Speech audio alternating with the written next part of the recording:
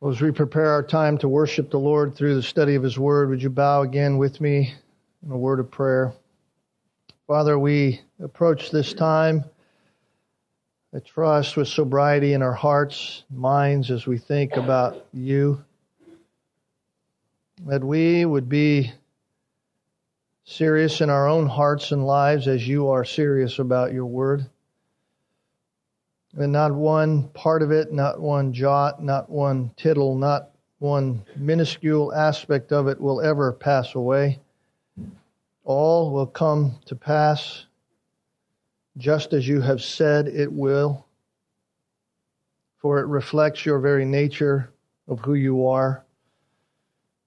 And so we pray that that impact would be upon our lives and our hearts, that the reality of who You are, the fear of You, would motivate us to love You as we ought and to follow You in these ways. So teach us this morning from Your Word what You would have us learn. May the implications of these truths impact our lives as we work them out in the way in which You are orchestrating the circumstances of our life. May we live them out and remember just who it is we serve.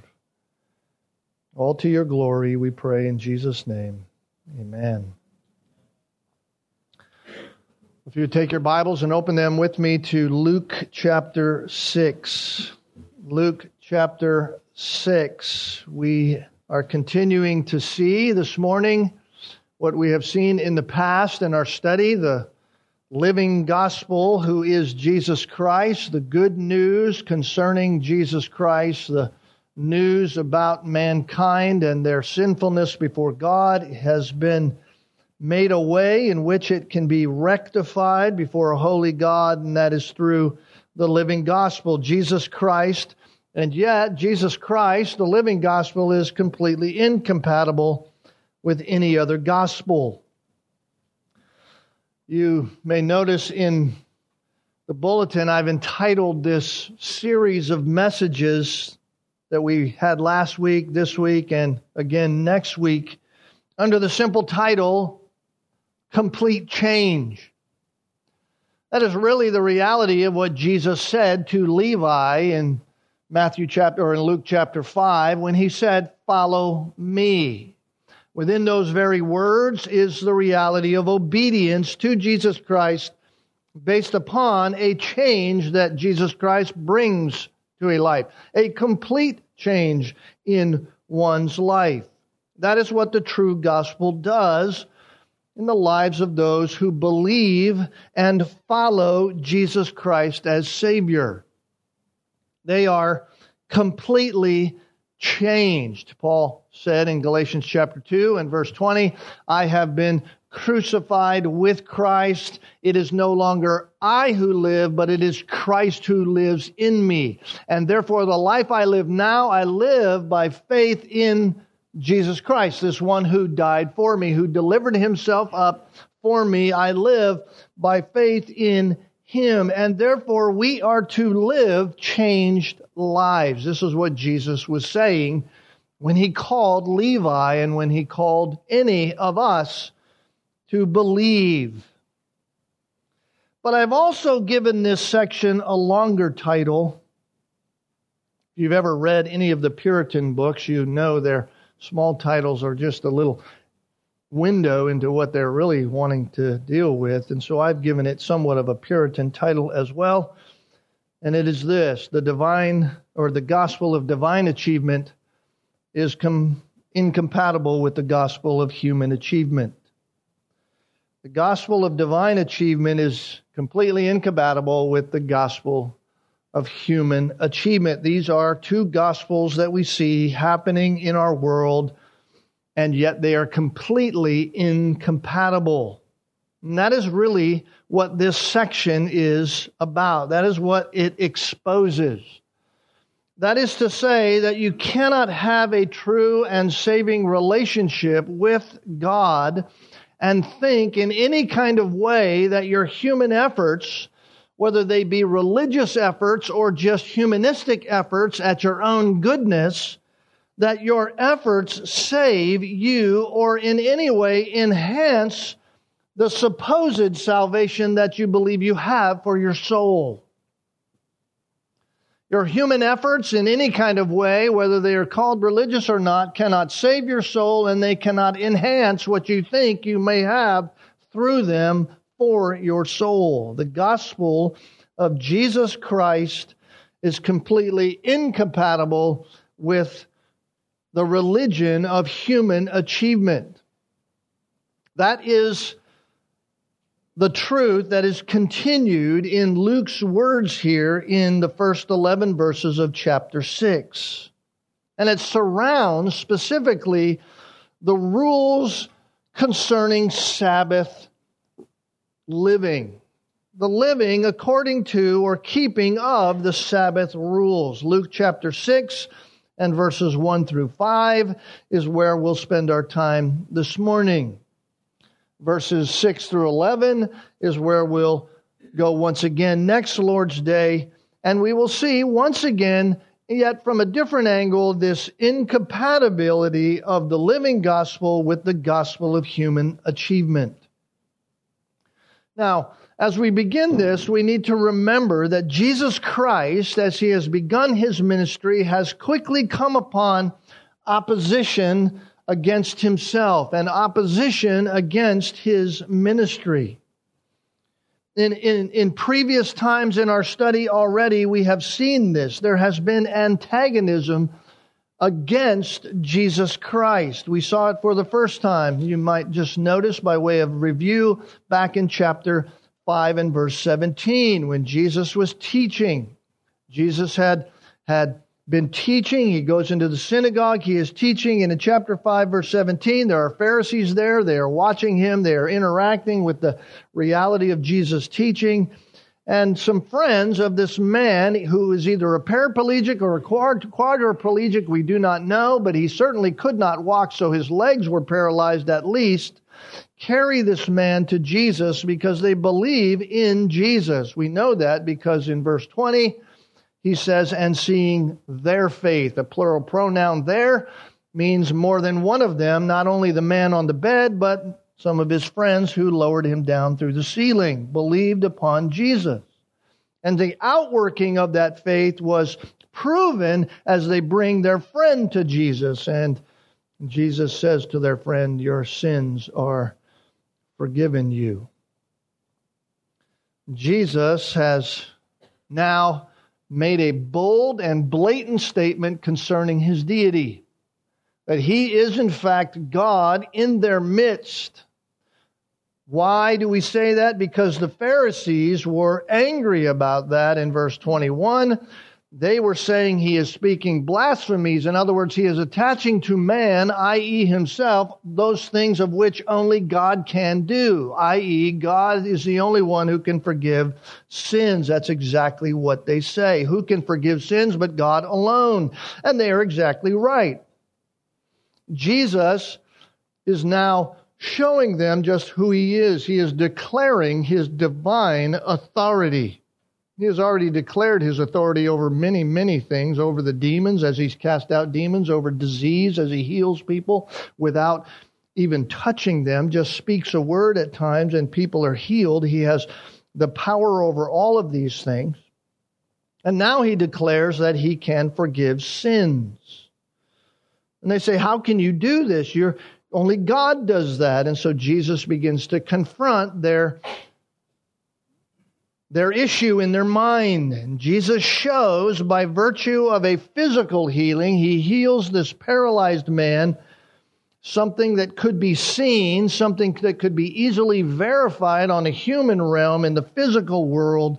He shows them that he has the divine authority and divine power to forgive sins, which is something that cannot be seen in the physical world except through the outworking of the one who is changed. And so Jesus says to the man, get up off your bed, rise, take your stretcher, and go home.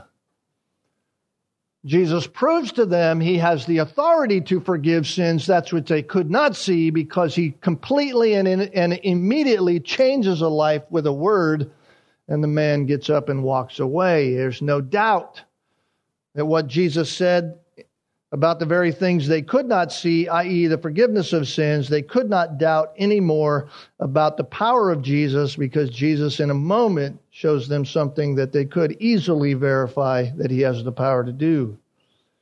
And so because of that, opposition begins to rear its ugly head against Jesus. Jesus is claiming to be God. He is, in fact, God in the flesh.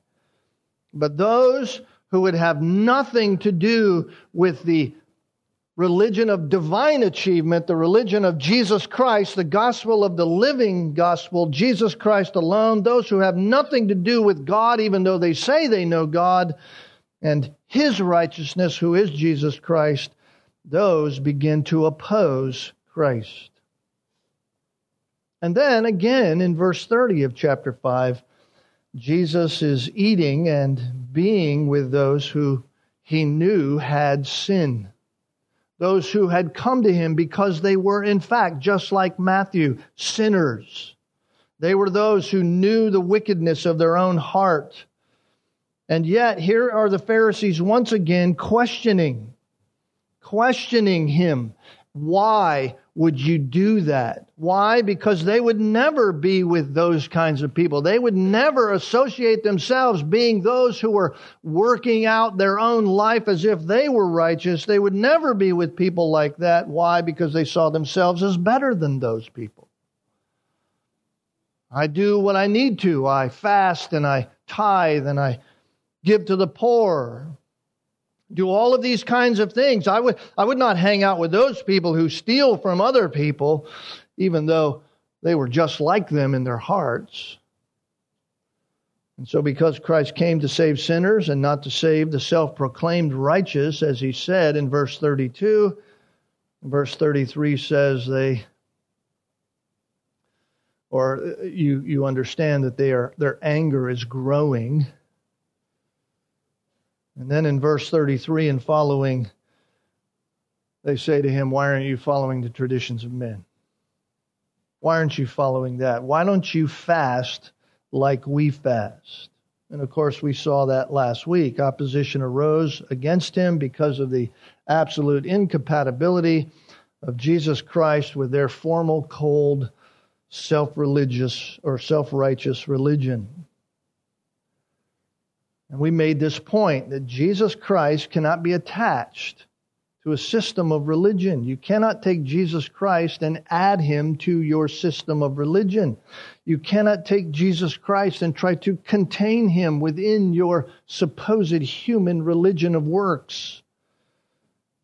He cannot be part of those system of rules in order that by your own efforts and attaching Jesus with your own efforts that you can be holy before God. Why? Because the religion of divine achievement is completely incompatible with the religion of human achievement. You cannot sew it on the old and you cannot contain it within the old. Why? Because one saves and one damns. One makes alive, the other remains in death. One cures the inevitable eternal problem of man, the sin that man has in the heart. The other leaves man in their sin. One overcomes death. The other one only masquerades as life in a costume of eternal death. This has always been the reality before God. Every religion outside of true Christianity, which is the religion of faith alone in Jesus Christ alone, according to the Scriptures alone, so that God alone is glorified. Every other religion other than true Christianity is a works religion, all of which make some attempt at becoming righteous through human effort alone or effort plus Jesus Christ. The only religion that offers real and complete salvation from the penalty of sin is true biblical Christianity. True biblical Christianity is the religion in which Jesus offers to Matthew in verse 27, "Come and follow me. It is a religion that is by faith, whereby a lost sinner comes into a relationship with the only one who can forgive sin, who is God Himself, and the only one who through that forgiveness will save you from eternal judgment. That is Jesus Christ. It's the only way. There is no other way. And so you only have two religions in the world. You have the religion of divine achievement and the religion of human achievement. There are no others. There are no others. It doesn't matter what you might call it. It doesn't matter if you call it Buddhism. It doesn't matter if you call it Hinduism. It doesn't matter if you call it humanism or Catholicism or Mormonism or mysticism or any other ism that you can come up with in your mind.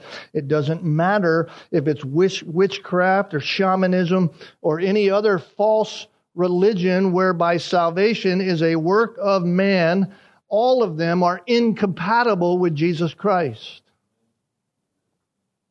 They are all false, they are all damning, and they will all lead those who are in them to eternal hell, no matter how good they feel in them, no matter how satisfied they feel in them.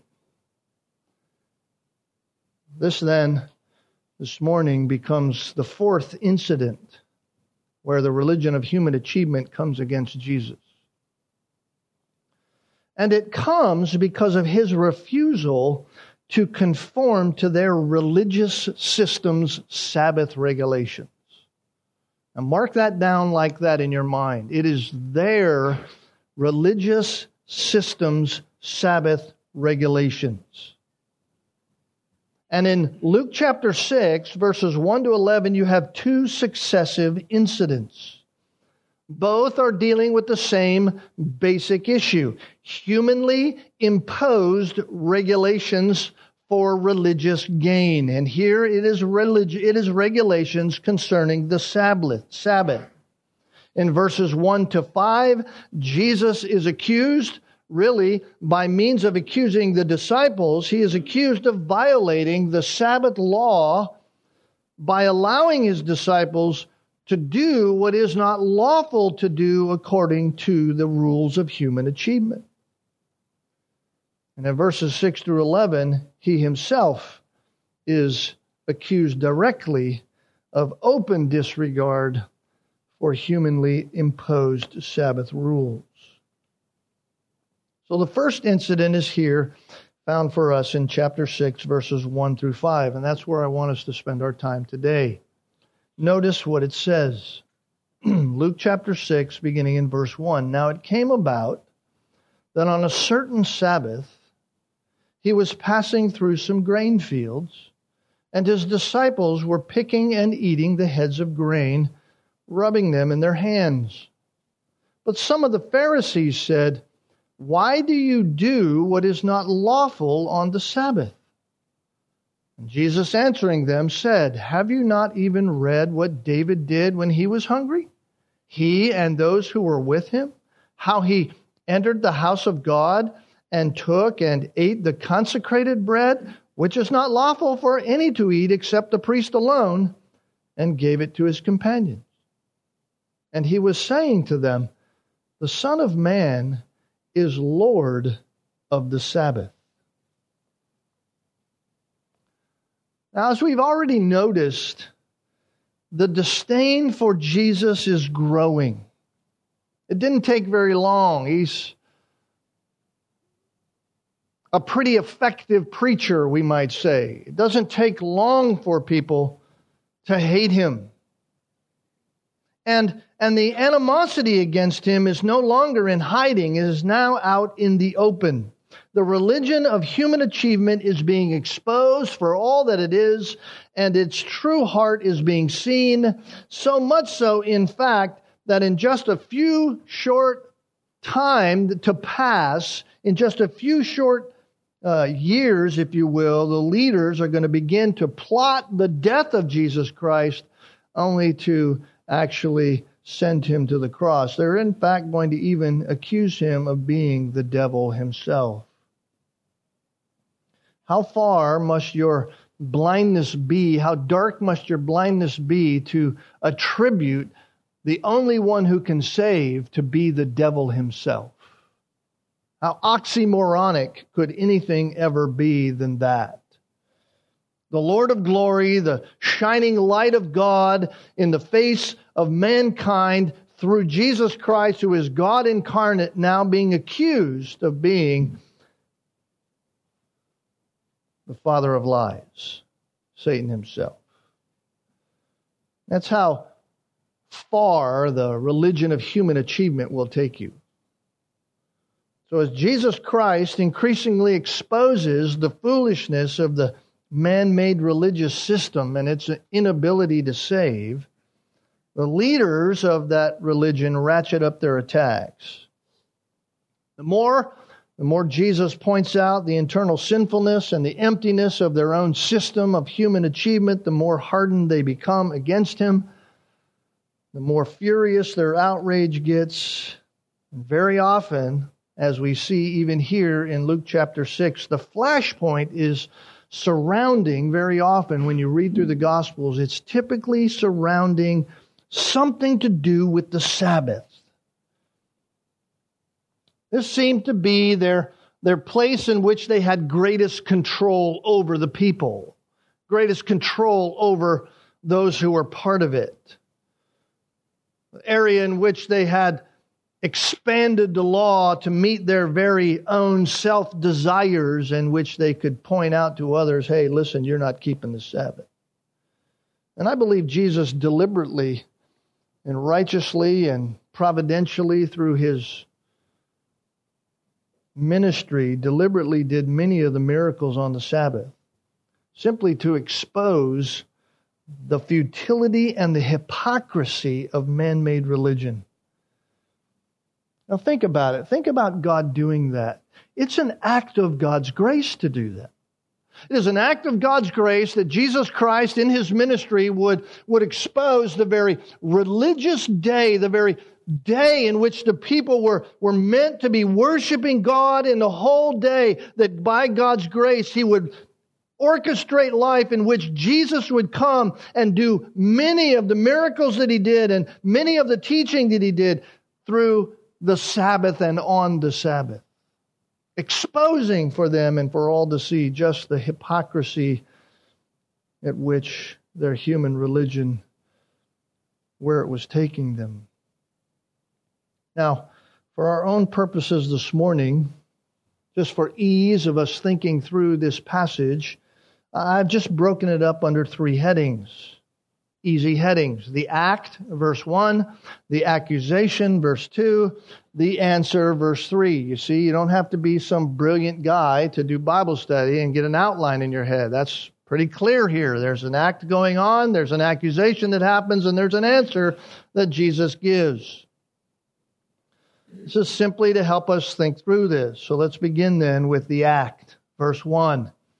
Came about that on a certain Sabbath, he was passing through some grain fields, and his disciples were picking and eating the heads of grain, rubbing them in their hands. You need to notice, just as you begin here, when Luke says, now it came about. That's how the New American Standard translates it. Some of yours might have a different way of saying that, but that's an introductory phrase, simply letting us know not that it's just the next thing in the life of the ministry of Jesus Christ, but rather that this is the kind of thing that was always happening in the life of Jesus Christ. This is another one of those moments. In other words, there is rarely any relief in the ministry of Jesus Christ. It is always dogging upon him. Didn't matter what Jesus did. It didn't matter where Jesus went. It doesn't matter how he is ministering. Someone from the religion of human achievement was there dogging his steps. Always upon him, hounding his tracks like a buzzing black fly that we get here in New England.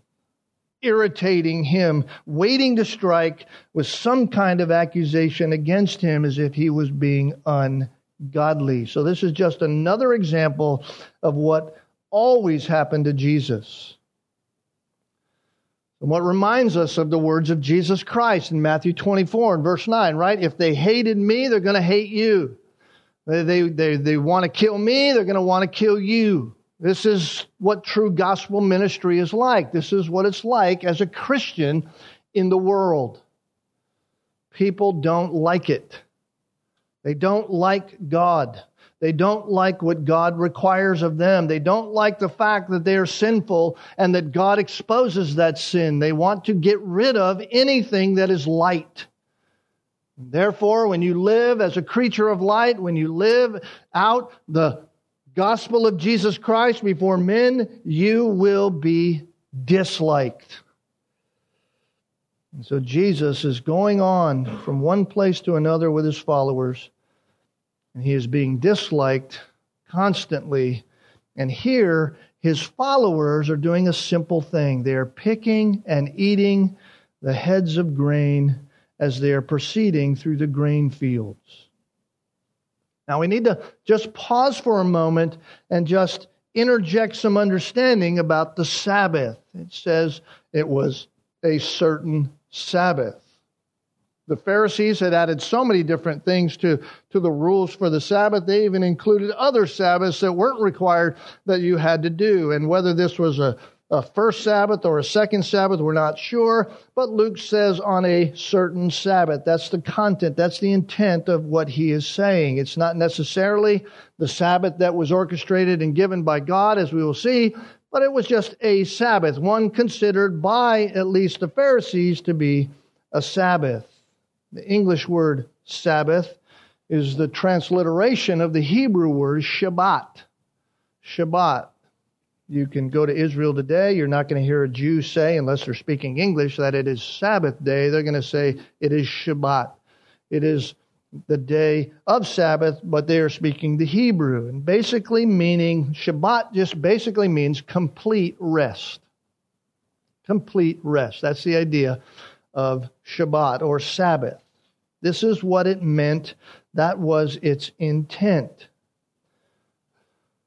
Now, Shabbat did not mean necessarily complete inactivity in your life. That's not what complete rest meant. It didn't mean you have no activity whatsoever in your life, but rather that you had a complete day of rest that was set apart from all of the other days in which you would go about working and carrying on the actions and details of life.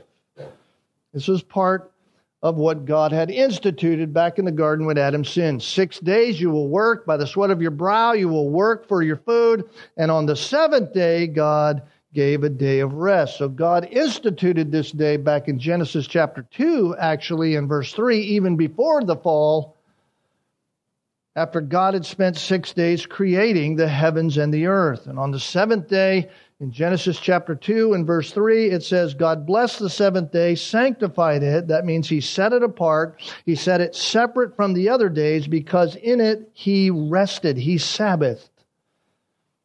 He rested from all of His work which God had created and made. So here is God in His divine counsel and wisdom, setting aside a day for His people as a memorial day of remembrance that would happen every 7 days. So every 7 days that go by, one of those days is the Sabbath day. The seventh day would be the Sabbath day, a memorial day set aside by God. And in Exodus chapter 20, when God had given the law through Moses, God requires in the list of 10 commandments that the Sabbath day be kept holy. Holy means set apart. That it be kept holy, that it be followed. But in the command of God in Exodus chapter 20, God does not mean, and He does not intend to mean, that you cease to exercise God-honoring virtues in your life. In other words, He does not mean that you just disengage from all of life, including those in which He might be honored by the activity that you are doing. Micah 6, verse 8 says, He has told you, O man, what is good. And what does the Lord require of you but to do justice, to love kindness, and to walk humbly with your God? So even on the Sabbath, those are good things to do. To be humble before God, to exercise justice, to love mercy and kindness. Out of all of the 10 commandments, only that one commandment, the Sabbath day, is strictly a ceremonial commandment, memorial commandment. In other words, out of all 10 commandments, it is completely unique to the Old Testament Jewish people. All the other commandments deal with moral and spiritual requirements. Certainly, within even the commandment of the Sabbath day, there were implications that were moral and spiritual implications, but all of the other commandments deal directly with moral and spiritual requirements that God's people must think about and must do. That's why you see all of the other 9 commandments of the 10 commandments repeated and expanded upon in the New Testament. The one commandment you do not see repeated and expanded upon, particularly when it comes to the church age, is this commandment, the Sabbath commandment. It is never brought forward from the Old Testament. The Old Covenant, which is the Old Testament, is never brought forward from that to the New Covenant. It's never brought forward either by way of command. It's never brought forward even by suggestion. Because it was not moral, it was not spiritual, it was ceremonial. When Jesus was on earth, guess what? It was still Old Testament times. He had not been crucified yet. He had not risen from the dead yet. The church had not begun yet. That's Acts chapter 2. So you read the New Testament, it is the New Testament in the New Covenant, and yet it's still Old Testament times. So the New Testament church is yet to be established. And so the Old Covenant requirements are still in effect for the Jew. But it had been several hundred years that have passed since Moses was given the commands by God on Mount Sinai, and now that Jesus is on the scene. And the religious leaders had taken those 10 commandments and morphed them and added to them all kinds of things that required the outworking of your life in order to say that you were a believer, one who was godly. And so they have placed into the religion of human achievement all kinds, hundreds of regulations, particularly hundreds of regulations that had to do with this very command of the Sabbath. And those new regulations went way beyond what God had taught, way beyond what God had implied by what He had taught. In fact, many were even a contradiction to what God had intended in His Sabbath law, particularly. For example, you can get the Jewish Talmud today, which is the book, the Jewish rabbi's book of religious traditions within the Judaism. You can get that, and you will find there are 24 chapters within the Jewish tradition book called the Talmud just for Sabbath rules. 24 chapters. One says that no person can walk more than 3,000 feet from their house. You cannot walk more than 3,000 feet from your house unless you have food that is 3,000 feet or maybe a little more from your house. Then you could walk more than 3,000 feet to get that food, because the food is seen to be part of your house, and therefore from where you got the food, you could walk another 3,000 feet because the food was to be seen as part of your house. Very convenient. Another one says if you place some kind of rope from house to house, across the street, or next to your neighbor, then that instituted that both of those dwellings became one home, and you could freely go between those houses and never violate the Sabbath rules. In fact, if you go to Israel today, you will notice in most of the towns, if not all of the towns who are Orthodox Jews, there are wires that go from house to house to house, places like that, even to the temple, which allow you, as long as you're within that roped area, you're within a Sabbath day's walk. Now, you could walk for hours and be within a Sabbath day's walk. Very convenient. So doing any work, if not according to Sabbath tradition, was a violation of the law, even if that meant that you had acted in a godly way. And so according to the law, putting off a handful of grain or taking a handful of grain in your hand, like it says here in verse 1, picking the grain and eating it, and particularly rubbing it in your hands, was a violation of the Sabbath rules. Now you could pick grain from some grain stalks if you were starving, but that was something that was hard and difficult to determine. So most of the time you would just be in violation of the law if you were doing this. So the Sabbath had become in and of itself an effort to keep. Just fulfilling the law of God in His day of memorial, this setting it aside for the time when we just worship God, became effort rather than the rest that God had intended for His people.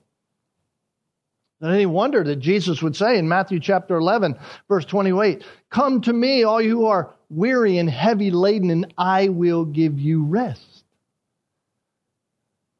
All of this stuff, all of this human achievement religion is a bunch of nonsense. Come to me, believe in me, I'll give you rest from all of that. The ungodly, cold religion of human achievement was wearisome.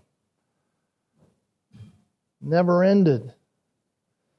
So here is Jesus passing through the grain field. Certainly must have been close to some town, right? A Sabbath day's walk was 3,000 feet. And so they're passing through. Some of His disciples are obviously hungry, picking the heads of grain. We'd know from that it must have been around March or April. That's when the grain typically ripens in that area of the globe. And they're satisfying their hunger. By the way, just a side note here. Don't think in our minds, we can't get in our minds, well, that wasn't very nice to the guy who owned the field, who had planted the grain. I mean, aren't they taking his grain? Aren't they stealing from the owner who planted the field? They weren't.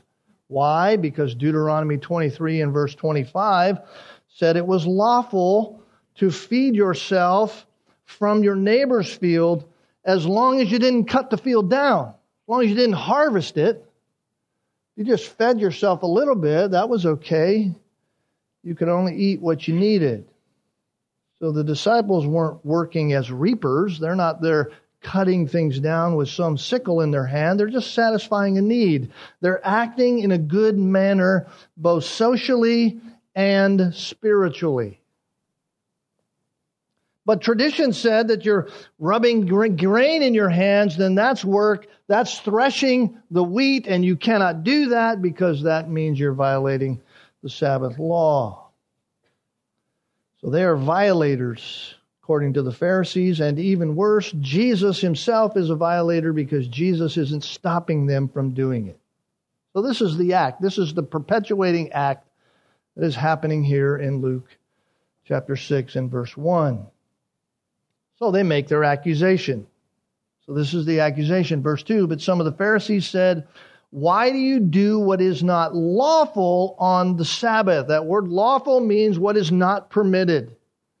What is not permitted. It's a simple objection to what Jesus and the disciples are doing. Why are they working on the Sabbath, and Jesus, you let them do that?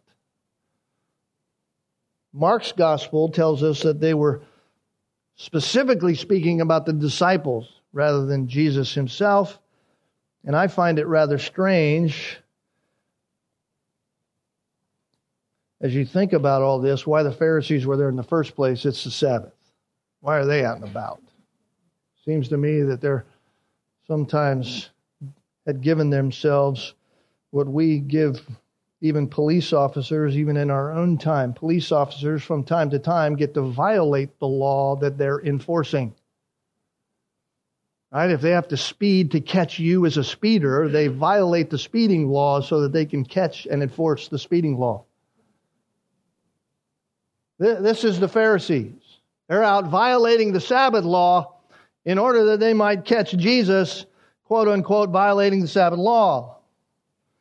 In other words, they had elevated the traditions of themselves, the traditions that they had created, the traditions of men, to the place where it's equal with God's Word.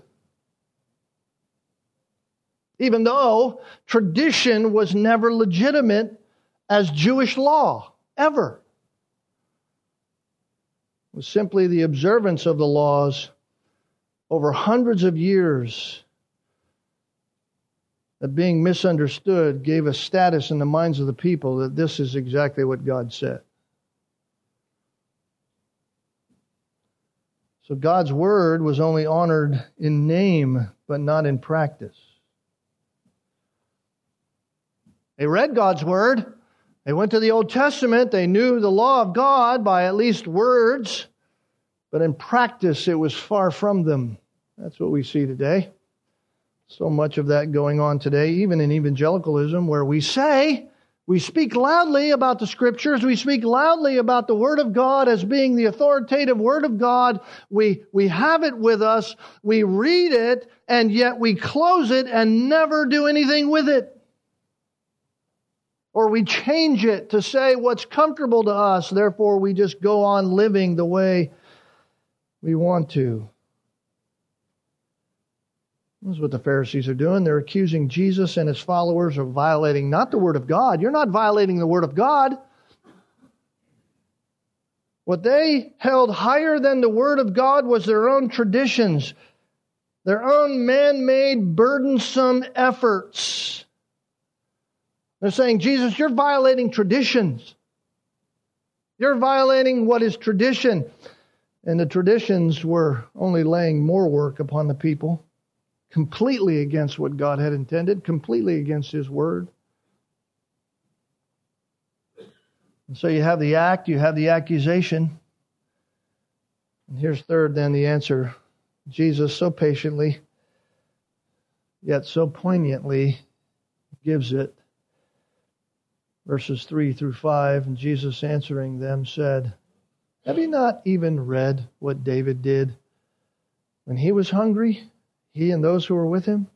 How he entered the house of God and took and ate the consecrated bread, which is not lawful for any to eat except the priests alone. And he gave it to his companions. I'm going to stop right there for now. Jesus, in answering the Pharisees, is laying His finger right on the real trouble.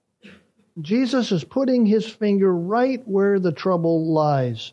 They have been reading too much of the traditions of men and not enough of the divine law of God. They had been spending way too much time in what they said was right rather than in what God said was right. And Jesus points His accusers to an incident in their own Scriptures. And then He gives them the underlying principle of the Sabbath. What did David do in his need? That's the essence of the question. Jesus begins with a sarcastic answer, although not born out of sinfulness in the heart. Sometimes our sarcasm is just that. It's just born out of sinfulness in the heart. But Jesus answers with some sarcasm. Have you never read? That's a stinging indictment upon the teachers of Israel. Have you not read? I mean, these guys were self-proclaimed experts of the Scriptures. And Jesus is saying, have you never read? Is like Jesus saying, don't you know what the Bible teaches?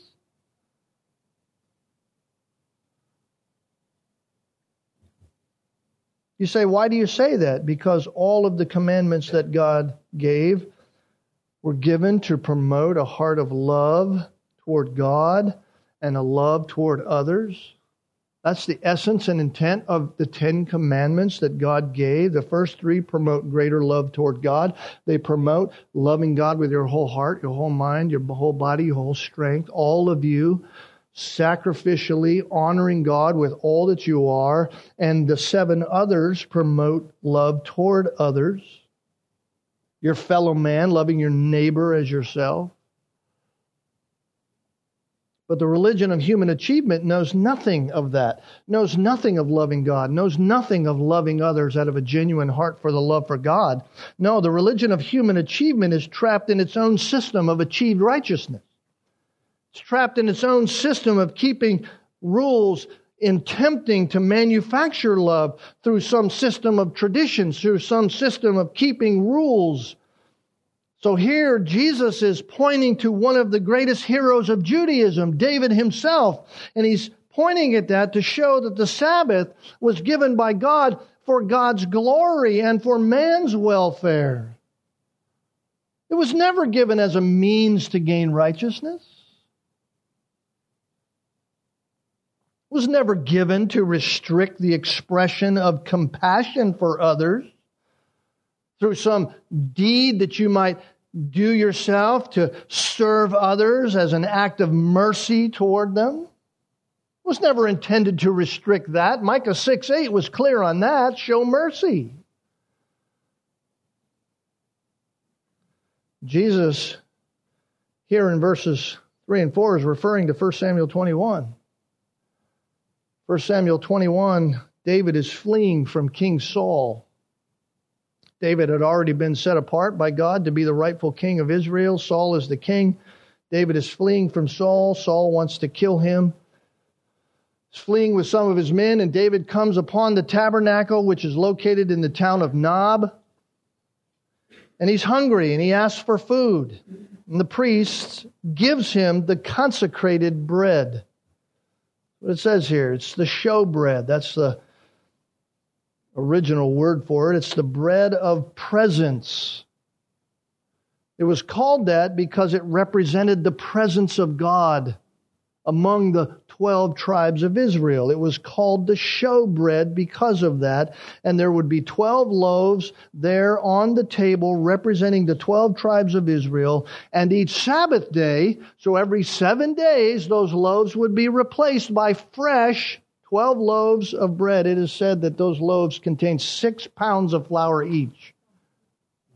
That's a big loaf of bread. My kind of place.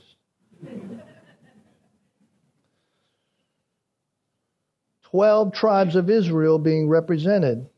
So you take the old loaves, you replace them with the new loaves, and the law said that only the priest could eat the consecrated bread. They would be eating the old loaves. That's how God provided part of their sustenance. They didn't have an inheritance. They didn't have part of the land. The Levites didn't have an inheritance in the land. The other tribes would give part of what they gave. They gave to the priests, so the priests would be sustained. Well, this is part of God's provision. But on the occasion when David came to the temple, or came to the tabernacle, temple wasn't built yet, the priest made an exception to that rule. The priest gave it to David. The priest said, "Here you go." And David, because of a need, and out of an act of mercy and love, David, therefore, in and of himself, even passed it down to the men who were with him. And they ate. And so Jesus brings this story up out of 1 Samuel, which the Pharisees should have known about, and he assumes that the Pharisees agree with him as to David's actions. They would never accuse David of doing something wrong. They would never say that David did something wrong in what he did here. And Jesus is saying, listen, guys, God wasn't offended at that. You're offended at us because the disciples were grabbing grain and doing it in order to fulfill a need in themselves, and you're angry that they're fulfilling this need. Listen, God wasn't offended when David did that. The priest nor David were disciplined by God for it. In other words, the Lord God himself was willing to express mercy and compassion even on the Sabbath, even though he had instated the Sabbath law for the greater need of mercy to David and his men. To meet a need. And so here's what Jesus is saying. Listen, if God, the Father, was willing to do that for the welfare of his people, he surely permits then purposeless, cold, man-made religious traditions to be set aside for the good of men. Certainly, if God could express mercy on the Sabbath that he established, certainly your traditions can be circumvented for the compassion of men. In other words, even if the divine ceremonial law wasn't intended to be absolute in its application, then neither should your tradition be, even if you want to keep that tradition. So what does Jesus say? The Sabbath was never intended to restrict deeds of love to mankind. Just because God said it's a day of rest, it didn't mean that you stop acting in love towards one another, that you stop dealing in mercy to one another, that you stop being a believer in God and exercising your God-given outworking of love for God as you outwork that in your love for man. That was never intended in the Sabbath. It was never intended to restrict your service to God. Now think about that today, right? We, as we'll see, the Sabbath law isn't for today. We are not Old Testament Christians. The church has been established. There is no Sabbath day, and yet here we are worshiping, and it doesn't restrict our service to one another. In fact, we come together in order to serve one another. Why? Because that's what God intended. We are to serve one another. We're to love justice. We're to love mercy. We're to walk humbly before our God. Jesus said in a parallel account in Matthew 12, I desired compassion and not sacrifice. You see, the Pharisees are going around, oh, it's Sabbath day, we got to sacrifice for God. We can't do anything. This is our task. God said the Sabbath day is a day for rest. We can't do anything. I know you want help. I know you've come to me for help, but it's the Sabbath day. I can't really do that. I'm sacrificing for God. God said, no, I want compassion more than sacrifice. Or I want, compassion, not sacrifice. See, for them, sacrifice was a service that they did in order to earn God's provision of salvation. But God said, no, I want compassion over sacrifice. Serve. Serve me by serving one another. So the Sabbath under the Old Covenant was not a substitute for righteousness. It was not a substitute for compassion. The Sabbath was the Lord's special day under the Old Covenant, whereby you could concentrate in an honor and memoriam to God as to what God has done for you as you serve God by serving one another. A faithful Jew should have been rightly concerned to follow God's example, His example of compassion, particularly through David's life. Have you not read? Don't you know what the Bible says? You see, but the religion of human achievement blinds your eyes to that, because it's all about you. It's a man-centered religion. It's about me, what I can get. And if that means I can forgo serving you because it makes me righteous, then that's what I do. And Jesus' words just expose their hearts more.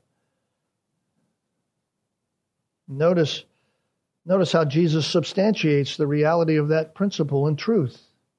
Jesus returns to the very thing He's been establishing all along. He returns to His own authority.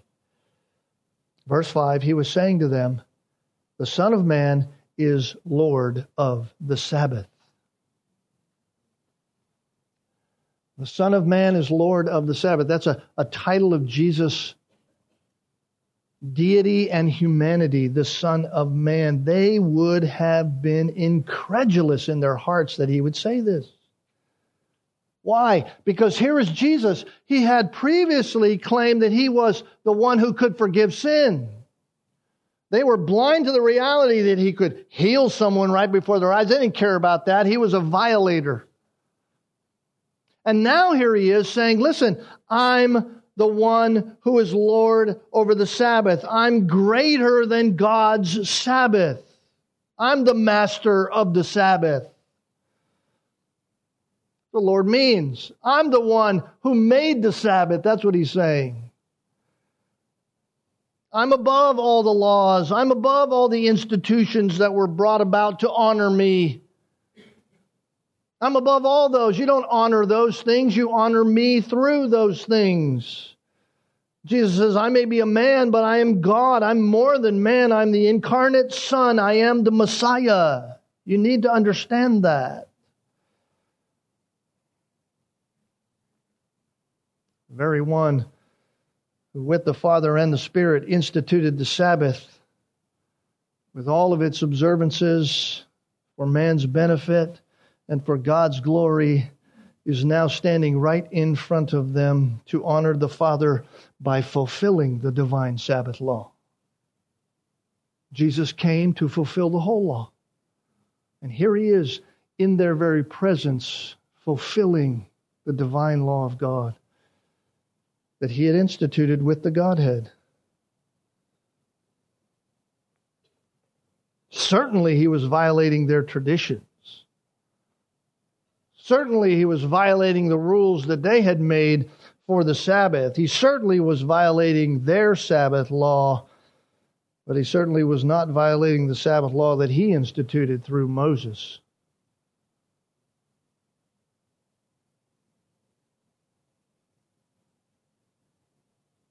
When we think about the Sabbath today, here's why it's not part of today. Here's why we don't celebrate the Sabbath today, because the Lord of the Sabbath is here. The Lord of the Sabbath is here. The shadow of his Sabbath was and is no longer needed, right? Divine rest is here. Hebrews says we are to enter that rest. We're to enter that rest. The New Testament doesn't require Sabbath observance. It allows freedom. We are for freedom set free in Christ, Paul said in Galatians. We've been saved unto freedom. We no longer are under the yoke of slavery to this effort of human righteousness. There is no Sabbath observance. Every day now is a day to honor God and serve one another. The only essential requirement is that it's for that purpose, glorifying God and loving your neighbor as yourself. So from the days of the beginning of the church, the Lord's Day is now Sunday, the first day of the week. The first day of the week. That has been a special day. Why? Because it is the day in which Jesus Christ rose from the dead. That is the day.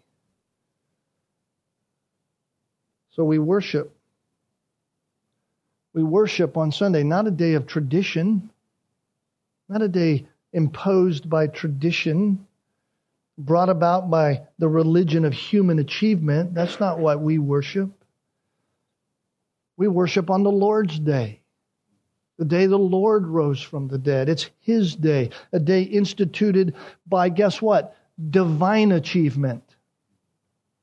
He rose from the dead. The resurrection of our Savior. We worship and honor our Savior who has provided rest for all who will ever believe. Divine achievement. And so once again, here we are.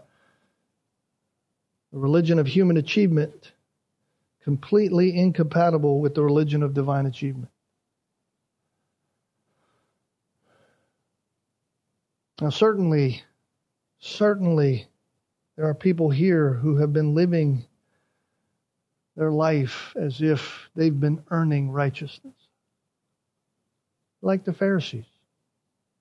Been doing your life, living your life, editing your life and the behavior of your life in such a way that you, by means of how you have lived, because you're seemingly morally better than the person who you are looking at, that you believe God has an obligation, God has a very obligation to save you.